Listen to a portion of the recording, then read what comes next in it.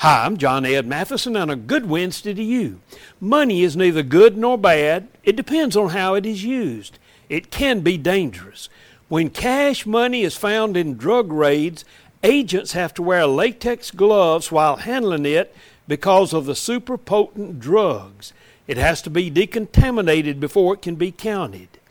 If we use our money for the wrong reasons, it becomes tainted.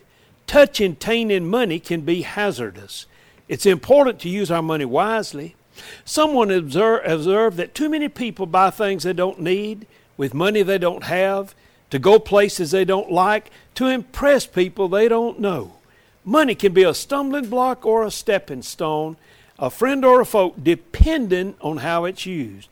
Ask God to help you use your money today so that it can bring health, happiness, and good stewardship.